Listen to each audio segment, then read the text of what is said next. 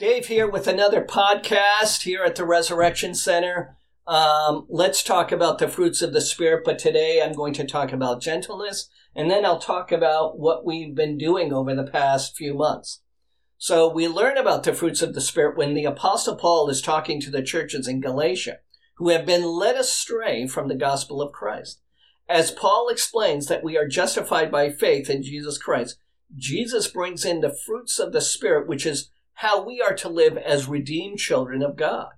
How will people learn God's will? Jesus lives in us through God's Holy Spirit.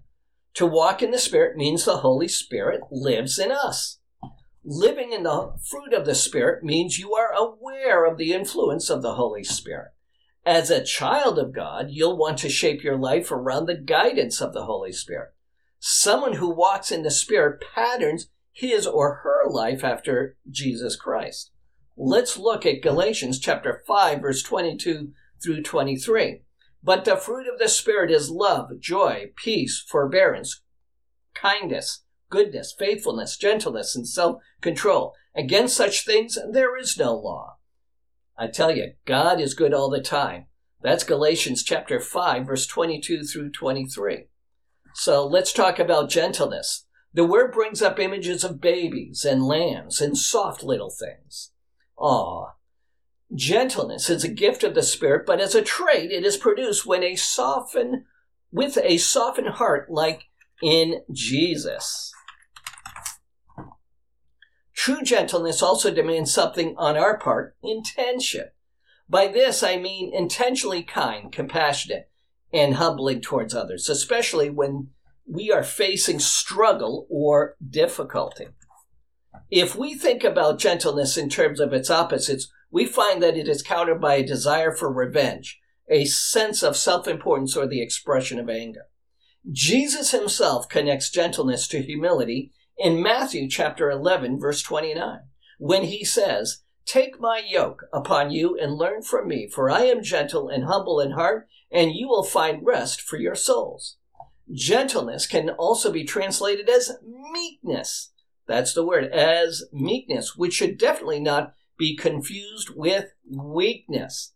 Instead, meekness is the quality of having controlled strength.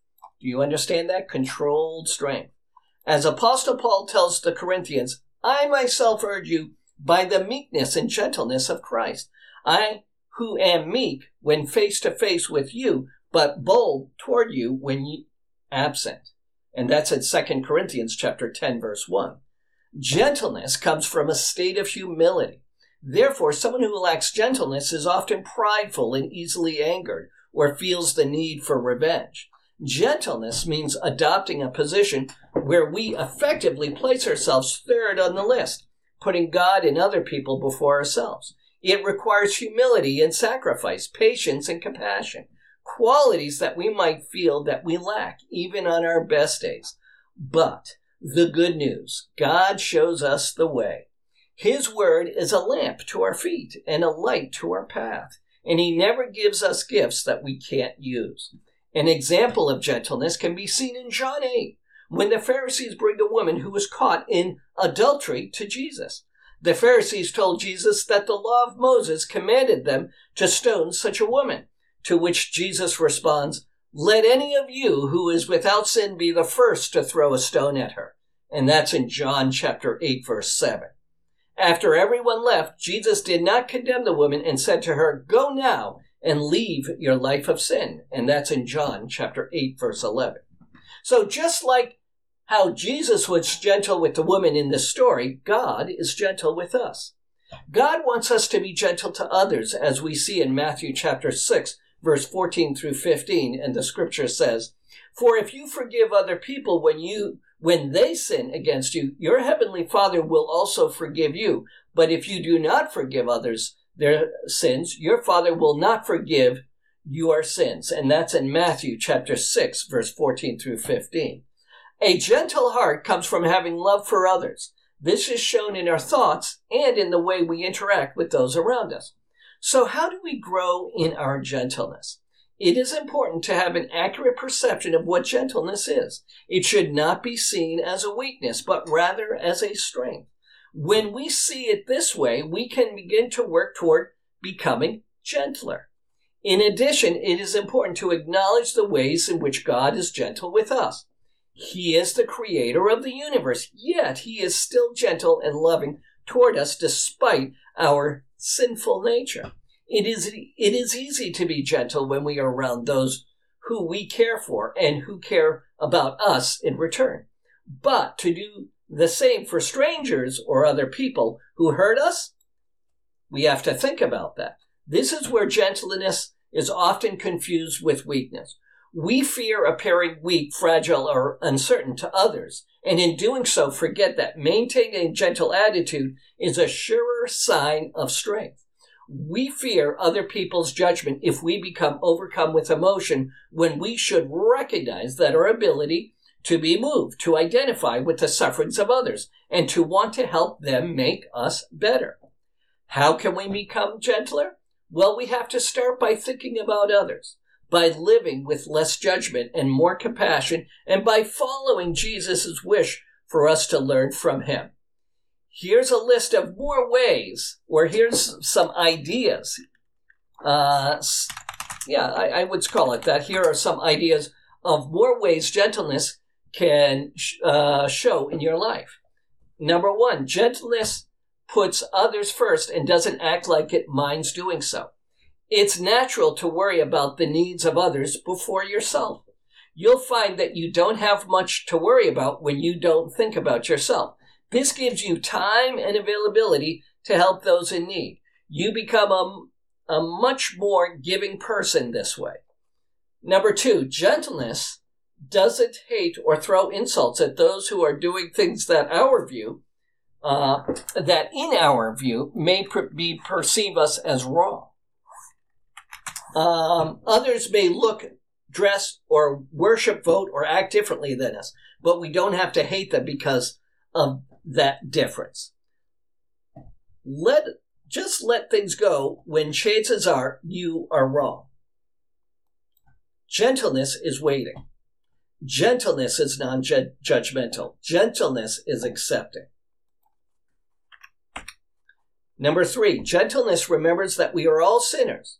In Romans 3:23, we learn this, and we are all trying to find our way through this ungentle world. We are on the same journey as others. Some are in front of us and some are in the back of us. Either way, we are on the same highway, the same journey towards salvation. Jesus lights the way.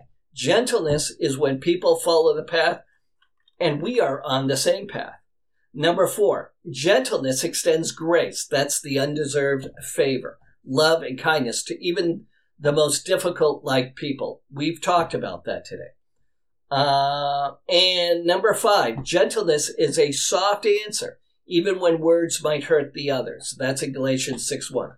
When we receive a difficult message in a gentle way, we are much better able to receive it for the truth it is. And that's in Proverbs 15:1. This is what we mean by tough love, but we have to use our choice of words wisely. It matters less what we say, although that's important. What matters is how others will take what we say. It's the perception. In the coming year, let us serve God's kingdom, his kingdom, with intention, opening ourselves up to the Holy Spirit in all of its gifts, but especially to gentleness. Ask God to bring circumstances into your life that allow you to practice gentleness. In Philippians chapter 4, verse 5 through 7, the scripture says, "Let your gentleness be evident to all. The Lord is near." So, what have we learned so far in our study and learning about the fruits of the Spirit? Here's a quick rundown of what we've done. The very first attribute is love. When we fulfill God's commandment to love God first and then everyone else as ourselves, we are living out the whole gospel of Christ. Number two, the fruit of joy. Joy is a belief of the heart. It's an internal emotion that never changes regardless of your situation. When times are tough, I still have joy because I am a child of God and my internal life is secure. God will never leave me or forsake me. I have joy of the Lord. And you can too. The next one, number three, the fruit of peace. When we have peace, we are from fear and worry about finances. We are far from it, I should say. We are far from fear and worry about finances, our safety, or salvation in our eternal life. The fruit of the Spirit is seen in the peace that comes even when our circumstances are far from tranquil. And number 4, the fruit of long-suffering, which is also called forbearance. The fruit of long-suffering is the ability to have patience in spite of what is going on. It is to have patience through our trials and through getting hurt by others. And number 5, the fruit of kindness. As you become closer to Jesus and the more you heed to the Holy Spirit, your love will grow. Kindness is a natural byproduct of love. Kindness refers to treating everyone that you meet with love and respect. It means putting their needs above your own. And number 6, the fruit of goodness. Jesus is our best example of what generosity looks like. Jesus didn't have much money, but he was the most generous person who ever lived. He gave his time, his heart, and his talents. He listened, he healed, he taught, he led others, and he gave his life for all of mankind. And number 7, the fruit of faithfulness. The fruit of faithfulness speaks not only to faithfulness to God, but being faithful to the people around us. By putting your faith in God and letting the Holy Spirit guide you, you will prove your faithfulness to him in everything you do. Total faithfulness is more than just reliability. It is total commitment to God that goes far beyond natural human understanding. And today, we talked about the fruit of gentleness. Gentleness is the opposite of pushiness or assertiveness that we are encouraged to be in today's world. We talked about it today. And soon we'll be talking about the fruit of self-control, which speaks to the resisting the ways of the world and living a godly life. It means that we are living by the fruit of the Spirit instead of the works of the flesh. It takes self-control to allow the Holy Spirit to work through us and live by love for others. It takes self-control to live by the fruit of the Spirit. More to come in a future lesson on that. So how exactly do we develop the fruits of the Spirit? When the Holy Spirit is in us, we begin to manifest his character, which is the fruit of the Holy Spirit. We begin to inherit Christ-like nature, which is love, joy, peace, patience, kindness, goodness, faithfulness, gentleness, and self-control. It comes even when our circumstances are far from tranquil. Through the Holy Spirit, Jesus makes us into people who love God and others. In Galatians chapter 5, verse 25, if we live in the Spirit, let us also walk in the Spirit. Growing in the fruit of the Spirit means that we constantly keep our sights on the Lord. We have to be diligent in prayer and fasting. When we walk in the fruit of the Holy Spirit, we are not walking in the fruit of the flesh. Let's not talk about the fruit of the flesh. There is no fruit of the flesh. It's natural to be worldly, and we walk after the flesh. But if we put our sights on Jesus and his commandment to love God and everybody else, it will be a lot easier to walk in his steps. Now let's look at where we were and where we're at and where we're going. We went through the study of the armor of God found in Ephesians chapter 6, verse 10 through 18. To put on the full armor of God is to apply all of the gospel to all of your life. The whole armor is the expression of your full trust in God and what he has done for you through Jesus Christ. Then we went to the fruits of the Spirit.